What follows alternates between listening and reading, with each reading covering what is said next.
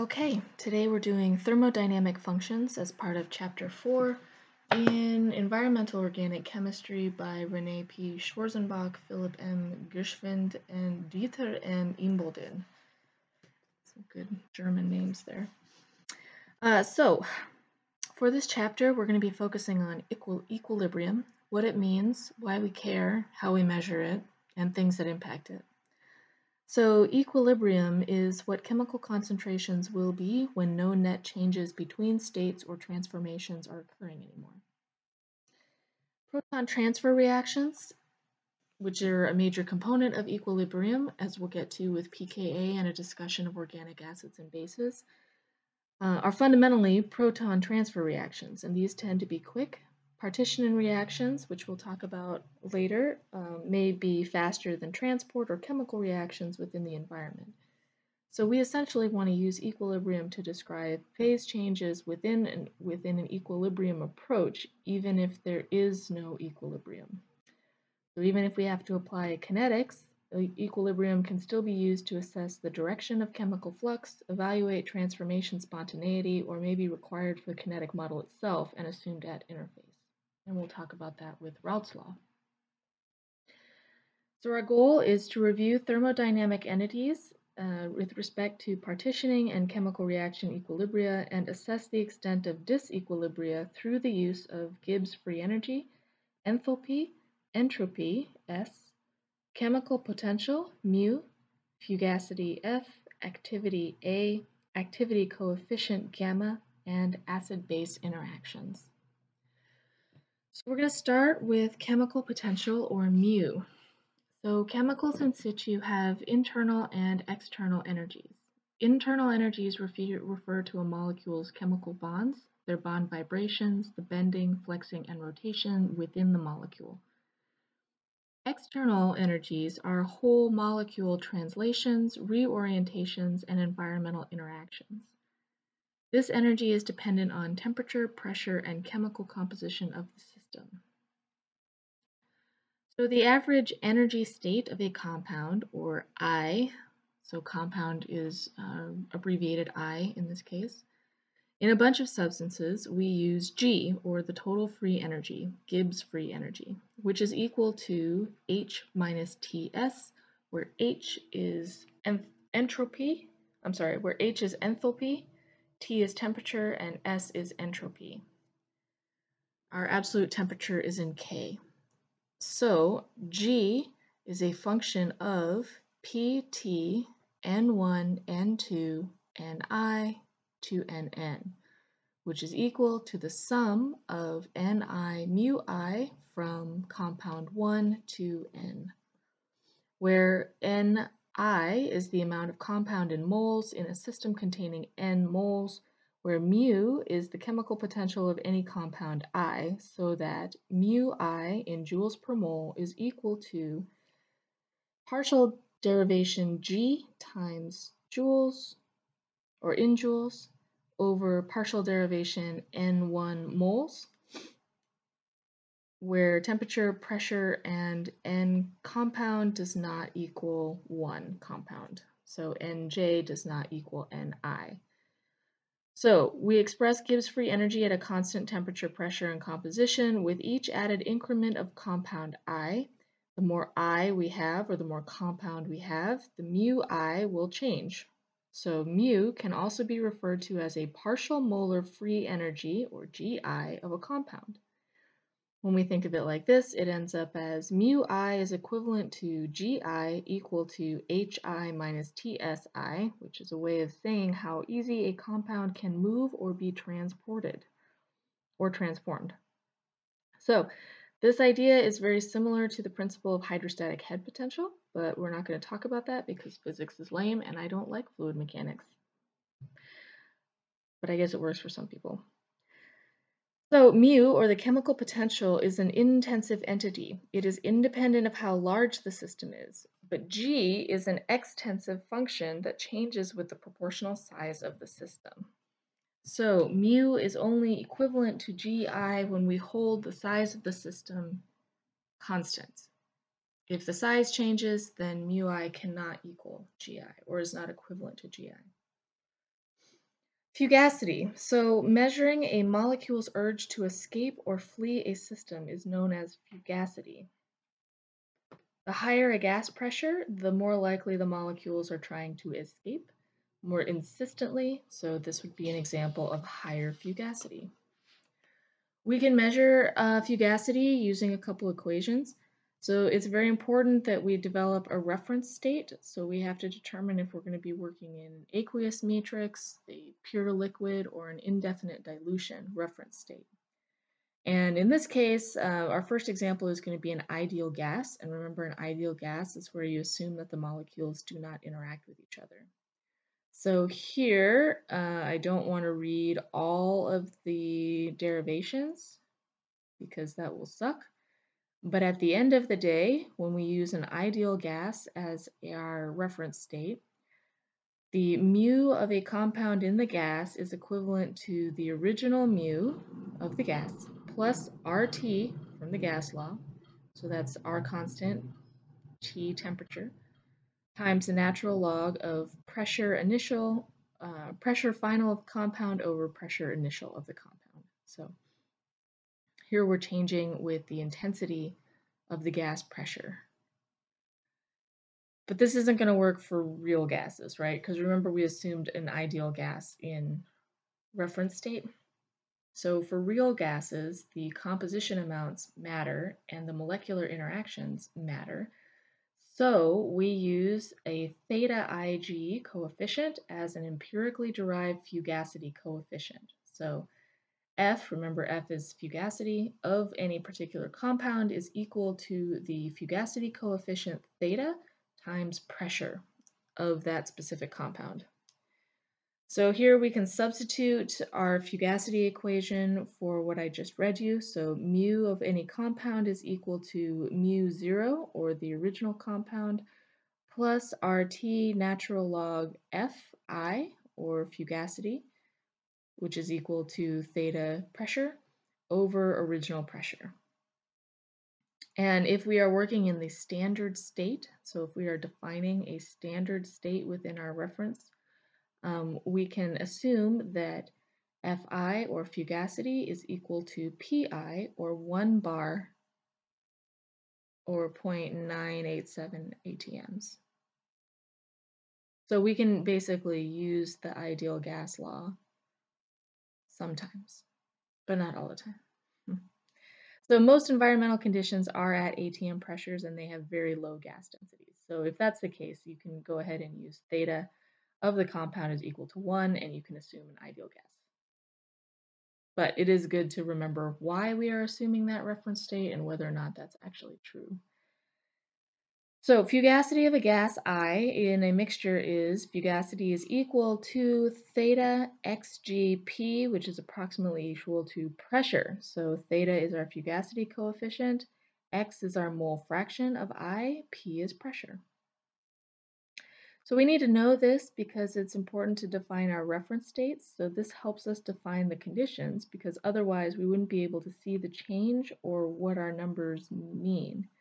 Like if I tell you 36 alpha, well, it doesn't make any sense, right? Like if I define the state where I'm telling you what the rules are, that 36 alpha refers to a specific thing on this table, that's helpful. So that's what we're doing right now is we're figuring out how to define our reference states so we understand the rules, and then we can compare our results to something known or something that from a relative basis can give us more information, right? Like which two chemicals will be more volatile in any situation, or which test should we run to find a chemical based on its volatility in a specific matrix or something like that, right?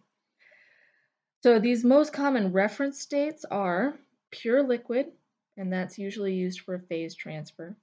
Infinite dilution state, which is typically used as a reaction of organic chemicals in aqueous solutions. Or 3, a natural elemental form when we're expecting a lot of bonds to be broken and reformed. I think this is a good one for atmospheric chemistry, right? So the idea is that we clearly define the conditions of pressure, temperature, and concentrations. These are known as the standard conditions. So remember, just like the ideal gas law, temperature, pressure has to be defined. Then we have our reference state, which has to be defined. And then these two create the standard state of a chemical species. And then we can apply the equations. So our standard chemical potential is dependent on our standard conditions and our reference state, with the equation mu Ig is equal to mu Ig raised to 0, or the initial, plus RT natural log Pi over pressure initial. And mu of a compound is equal to initial mu plus RT natural log F fugacity of the compound over initial pressure. So those are two equations that we can use to define the chemical potential. And why do we care about chemical potential again? Because chemical potential is one of those thermodynamic entities. So chemical potential is going to tell us how the reaction equilibria functions or assess the extent of disequilibria. So fugacity and pressure are related, so PIL and PIS for liquids and solids respectively, where fugacity of a liquid is equal to gamma liquid times pressure liquid, and the fugacity in a solid is equal to gamma solid times pressure solid, where gamma is equal to the activity coefficient, and that accounts for non-ideal behavior. So as we move away from ideal behavior and we start assuming molecular interactions, we have to add an activity coefficient, and that's gamma. So in a pure liquid compound, and remember pure liquid reference state is looking at a phase transfer, so that's like evaporating water, but we're not going to use water because water is very special. So we're going to use liquid benzene. So if we're evaluating liquid benzene, we're thinking that it's a pure liquid, it's only benzene, it's in a phase transfer, so it's moving from liquid to gas. And we are going to account for some non-ideal behavior based on its fugacity. So Raoult's law says that fugacity is equal to the activity coefficient times the mole fraction times the fugacity of the liquid itself, so the pure liquid compound, and that is an empirically derived number. So we can simplify that to just mean activity coefficient times molar fraction times pressure in a pure liquid. We can also do that with a gas phase. So if we assume a gas phase in liquid solution, we can do the same thing, where mu of the compound is equal to mu of the liquid, empirically derived, plus RT times natural log of fugacity over pressure. So the activity of any compound in a given phase is a relative measure, and it is dependent on the reference state. So that's why we keep harping on determining your reference state and how you're going to look at your empirical constants, because if you switch reference states between chemicals, or if you're comparing different things in your reference states, or you don't have a reference state, then it's not going to work, right? The number that you get is not going to have any basis in reality, so how are you going to compare it to anything? So a quick review, enthalpy is the attraction or attachment of a compound's atom to their surroundings. Intra and intermolecular forces, so it applies to both. Enthalpy is like glue holding bits of a molecule to itself and to its surroundings. So if we are only interested in partitioning organic compounds, like between soil and water, for example, we need to choose a reference state that only deals with intermolecular interactions. So we are looking for intermolecular enthalpy amounts. High enthalpy means that it is going to do lots of random things and it's not going to stabilize. Low enthalpy means that it has a very high reaction formation, and so it's going to be stable or more stable than its comparable. Entropy is the freedom or orientation, configuration, or translation of molecules. The more ways a molecule has to twist and change, the more freedom it has in its bonding electrons, which means the more randomness exists. Bigger entropy, more reactive, right? So here we can represent that using RT, natural log activity constant, is equal to G of the energy of the compound, whatever we're looking at, is equal to enthalpy, E minus Ts enthalpy, where enthalpy and entropy are partial molar excess enthalpy and excess entropy of a compound I in phase L or liquid. So solutions in water are special. Remember I said that we were going to come back to that. We are coming back to that. Solutions in water are special. Aqueous phases are special cases with large negative entropy contributions, which means that negative entropy means they don't do as much, right? They limit themselves, or they don't have enough energy to do crazy things. So equilibrium and partitioning constants, and we'll come back to that. So let's do a quick review of equilibrium and partitioning constants. So here we have K of any compound is equal to the concentration of compound in phase 1 over the concentration of compound in phase 2. So remember, we're moving chemicals between phases. We're evaporating things, we're absorbing to soil, we're doing stuff. So the K of an equilibrium constant in this case is talking about the two different phases that we're moving through.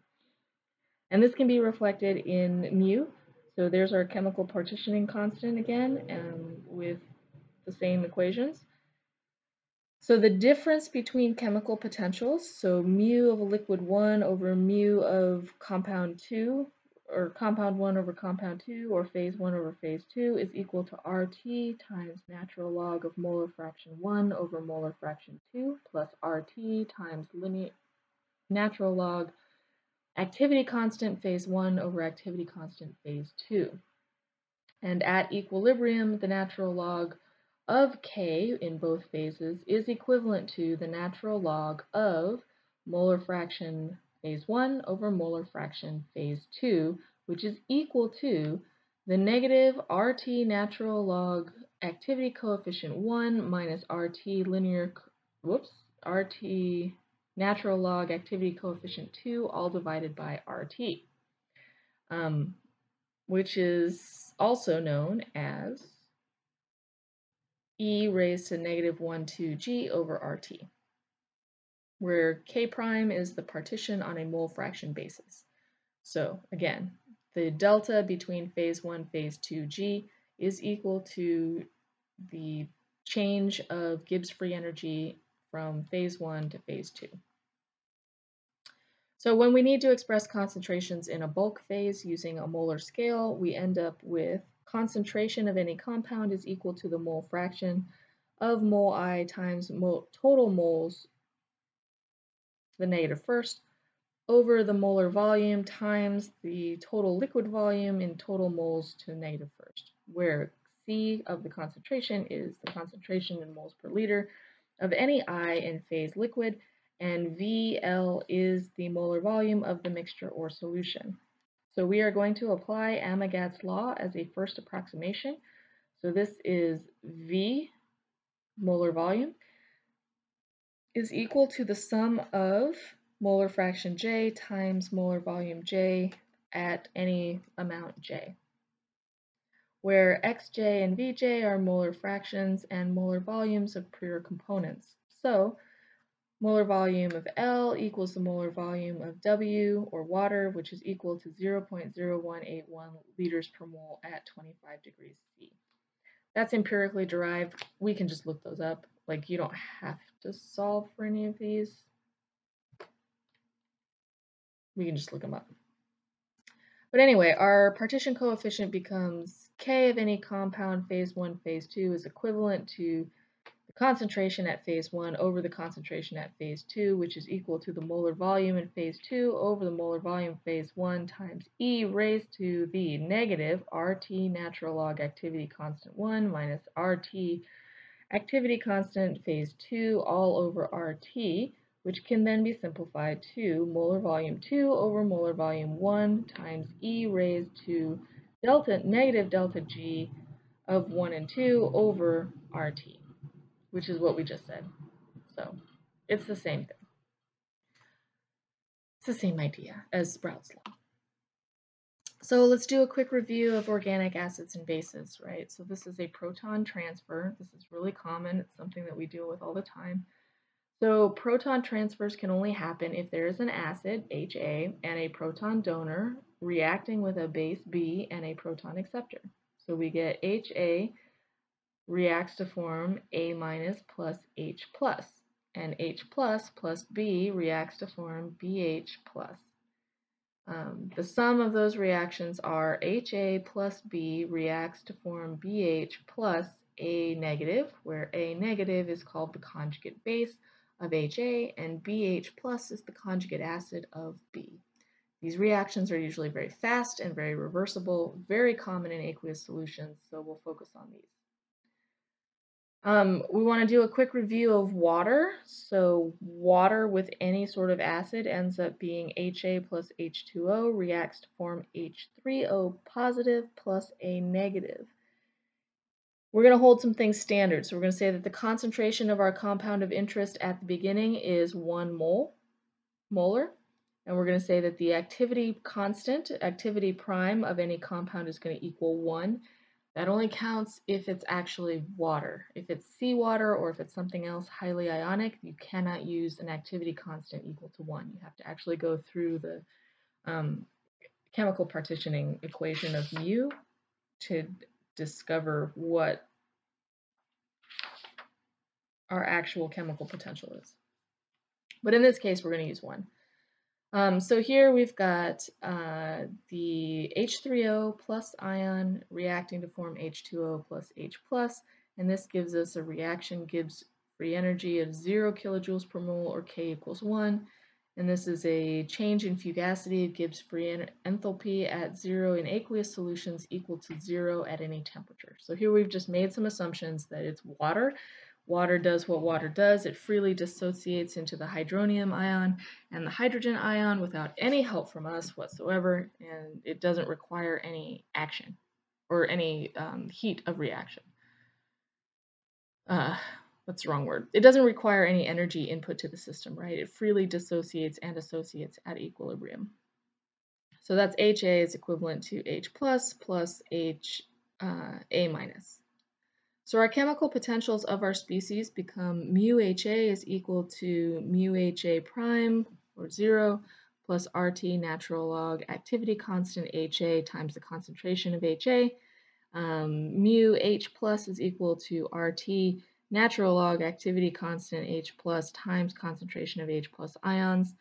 Mu A minus is equal to mu A minus initial plus RT natural log activity constant A minus times the concentration of A minus. Pretty standard stuff. It's basically the pH equation, just broken out into like specific species. So just think pH and then specific species, and then don't put them together quite yet, because when we put them together, that's going to be our pKa, which is basically pH without a log.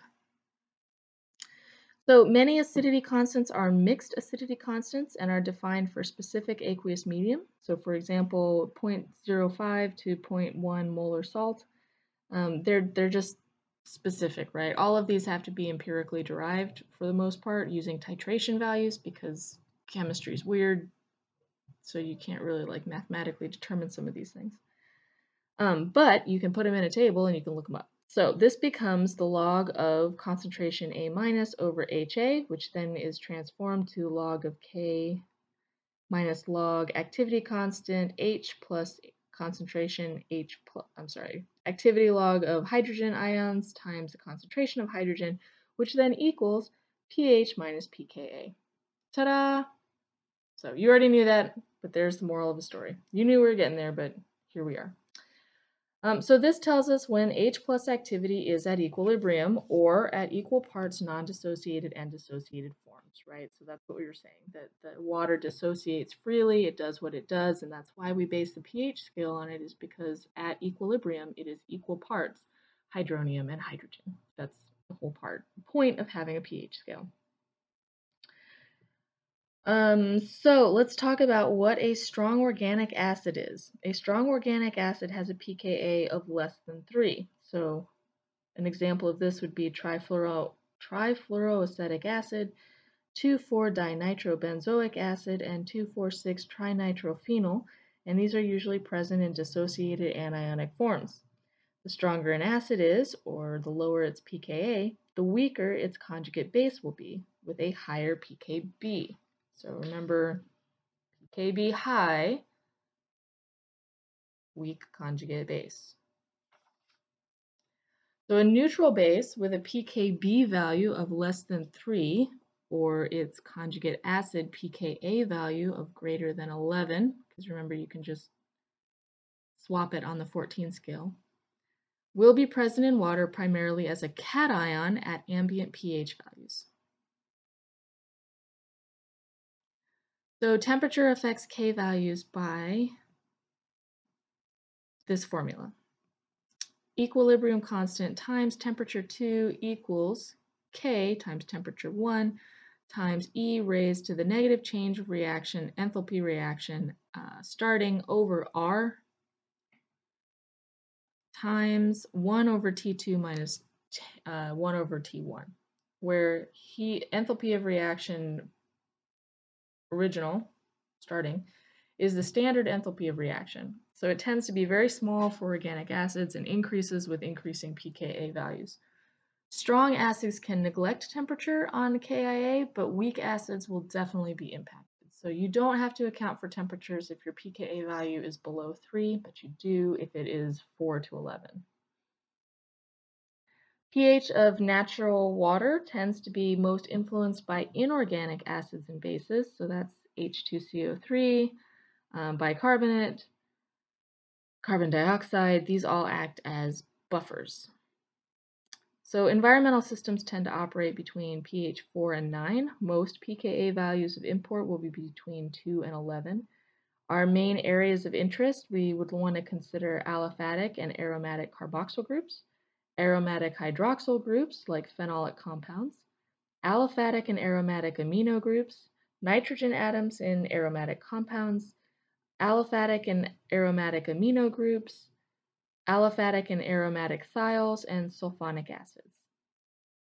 So the delta free energy of reaction for proton dissociation is given by the difference in the standard free energies of formation of the acid and conjugate base in aqueous solution. We want to evaluate how much the molecule favors or decreases the free energy of formation, or disfavors by increasing the free energy of formation between the ionic and neutral form of the molecule. So here we've got an alcohol of some kind. I think it's an acetic acid of some kind. All right, so we've got an acid, acetic acid, and it's the same acid, but we're basically moving a chlorine from the first carbon to the second carbon to the third carbon. So there's 3 pictures of this acetic acid of some kind with a chlorine addition. The first acid, which does not have a chlorine, is 4.81 pKa. So that's a weak acid. The second acid has the chlorine attached to the first carbon on the acetic acid, and it has a pKa of 4.52, so it is decreasing. So if pKa is decreasing, it is increasing in acidic strength.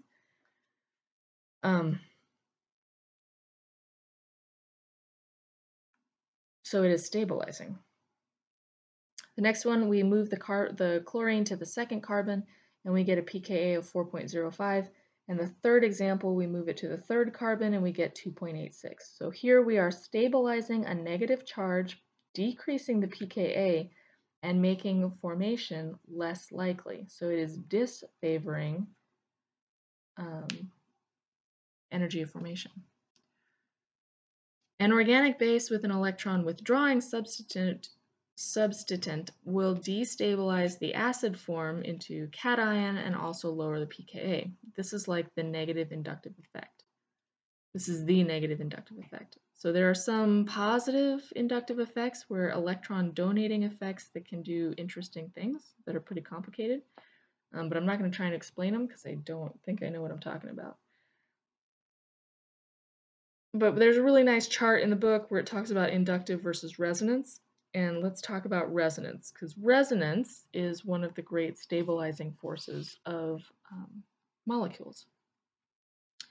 So with unsaturated compounds, remember unsaturated compounds are those that do not have a full complement of hydrogen atoms. These are aromatics and olefinic molecules. They have mobile, quote unquote, mobile pi electrons. So the inductive effect may be felt over more bonds. They can also have delocalization of electrons or a smearing, quote unquote, smearing of electrons over many bonds, which is neat. I like resonance. This can significantly increase the stability of an organic species and decrease the pKa, resulting in greater stability. So for example, here we have CH3 bonded to OH, and we are breaking it apart and putting it back together again to its component bits. So CH3O and H positive with a pKa of 16. So you can see that as we move it around on the, oops, so now we have another one. So now we're moving to a benzene ring with an OH group attached in the meta position, and we're adding a hydrogen. So we're popping the hydrogen off and then seeing what happens to the electron once we pop that hydrogen off. So in the first one, you can see the O negative is all by its lonesome, and then it's going to swap the double bond and put the negative onto the first position corner of the ring. And then you can also see that that's not going to work out, so the double bond is going to swap from next door, and then it's going to put the electron on the third carbon, and it's going to swap again with the double bond next door to it, and now the carbon is going to be on, the electron is going to be on 5 carbon, and the double bond remains on the oxygen. So you can see that the ring basically just passes the electron around every other carbon. And these are because of the pi bonds, obviously. So anything that can help accommodate electrons will help stabilize the molecule and give resonance. So there are even some heteroatoms with non-binding electrons that may be in resonance. There are pi systems that have an electron donating resonance effect, or a plus R, and decrease acidity by increasing pKa.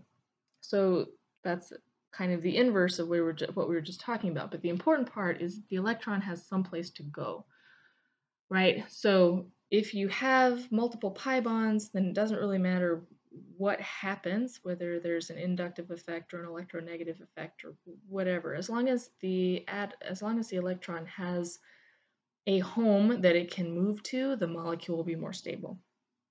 So some groups with a negative inductive effect or negative I can even have a positive resonance effect or plus R at the same time. So there's lots going on. So proximity effect, we're going to talk about some hydrogen bonding and some steric effects. And these are very apparent in the ortho and para positions of the aromatic rings. So remember, ortho is like position 1 carbon, meta would then be like position 3 carbon, and then para would be like position 6 carbon. Oops. Let me think about that. 1, 2, 3. So ortho would be 1, meta would be 2, para would be 3.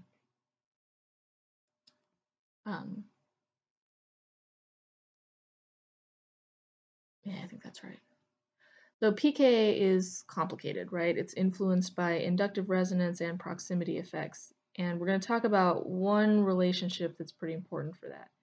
So this is the Hammett relationship. So in substituted benzoic acid, the effect of substituents in either the meta or para position on the standard free energy change the carboxyl group's dissociation and can be expressed as the sum of free energy change of the dissociation of the unsubstituted compound, or delta RGH, and original, and contributions of various substituents in delta RGJ original. So the change in Gibbs reaction initial equals the change in Gibbs enthalpy reaction initial plus the sum of the reaction of Gibbs energy initial to some value J, where constant theta J is equal to the change in Gibbs reaction initial over 2.303 RT. So we have to use a meta and a para substitution since each has a different inductive or resonance effect, which is separate from any electronic factors. So remember, electronic factors are like electronegative hoarders, where pKa equals pKa enthalpy minus the sum of theta J at J equals 1, or J equals whatever. So rho is a measure of how sensitive the dissociation reaction is to substitution as compared to another chemical. So this is Hamett's again, right? Change in reaction of Gibbs initial equals change in reaction of Gibbs enthalpy initial minus rho times 2.303 RT, sum of theta J from J. And in equilibrium terms, it is log Ka equals log Ka enthalpy plus rho sum J theta J, or pKa equals pKa H minus rho sum theta J Oj. So the proximity effects mean that a single theta for orthosubstitution can't be found for all acids, but it seems to be reasonably accurate for classes of chemicals, i.e. PAHs or substituted phenols, etc. Hammett is useful for figuring out the reactivity of organic compounds with electric and steric effects. It's an example of linear free energy relationships, or LFER, and is a correlation description outside of thermodynamics. So it's not exactly a law. It's a good rule of thumb, I guess, to use. It relies on the understanding of how a portion of a molecule's structure influences properties through incremental changes in intermolecular interactions or reactivities through inductive, resonance, and steric effects. Good stuff. So next one is Earth systems and compartments. We're going to be going through atmosphere, surface waters and sediments, soil and groundwater, and get into some Earth science. So, good job.